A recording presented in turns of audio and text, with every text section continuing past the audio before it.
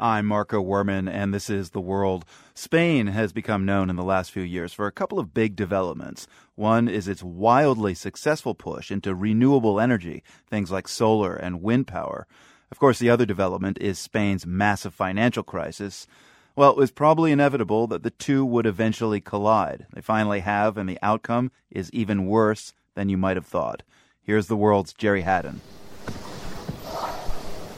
On a barren ridge high above the Mediterranean, a couple dozen tall white wind turbines spin in a breeze.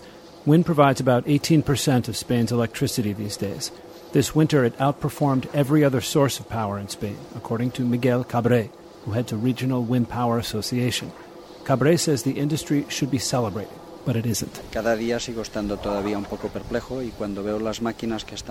I look out at these new machines and I'm a happy man, he says, but I'm frustrated too. Because a few years ago, people used to call us wind energy advocates crazy. Today, that skepticism may be gone, but so is the money. Same goes for solar. For nearly a decade, the Spanish government paid people handsomely to produce renewable energy, guaranteeing huge subsidized returns for up to 25 years. The goal was to attract investors, bring costs down, and help cut the country's dependence on imported fossil fuels. It worked, at first.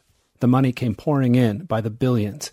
Everyone, it seemed, wanted a piece of the pie. Esto es un parque fotovoltaico.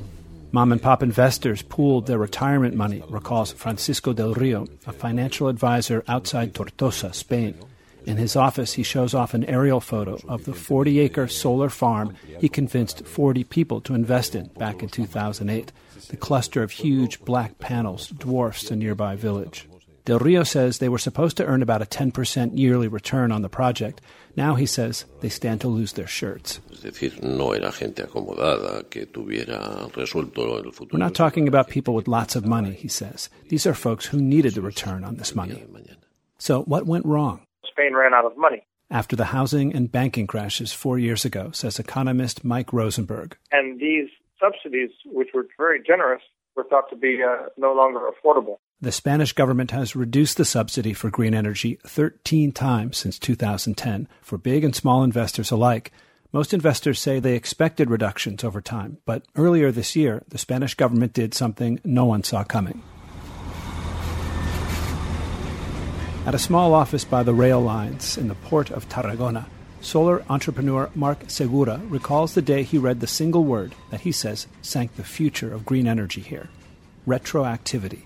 The government announced that its subsidies would shrink not just in the future, but going back to the beginning of the program.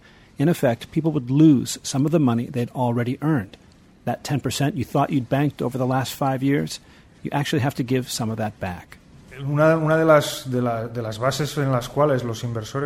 Segura says one reason investors bet on green energy was the guaranteed return, but then the government's plan to cut profits after the fact created instant fear in the market. Fear and lawsuits, an estimated 30 pending against the Spanish government for changing the rules in the middle of the game. Many of them are being brought by foreign firms who've invested about $25 billion. That money wouldn't necessarily be lost, but the government cuts could wipe out any profits, and that means Spain's once booming renewable sector may be dead in its tracks. Annemieke van der Werf manages a Danish energy investment fund with renewable holdings in Spain. She says new investments in Spain are out of the question. If I compare Spain to other markets, then I find Spain currently not stable enough. With foreign money scared off, Spain has already lost an estimated 50,000 jobs in solar and wind energy. Now, refugees from the business are everywhere here. Software engineer Roberto González had launched a startup company making systems to help solar panels track the sun. At his new job, he wears an apron. He's opened a bar in Madrid.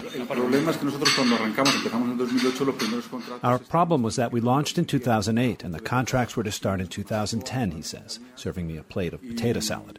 We were on the point of signing with Siemens, he says, and a dozen other firms, but they all backed off.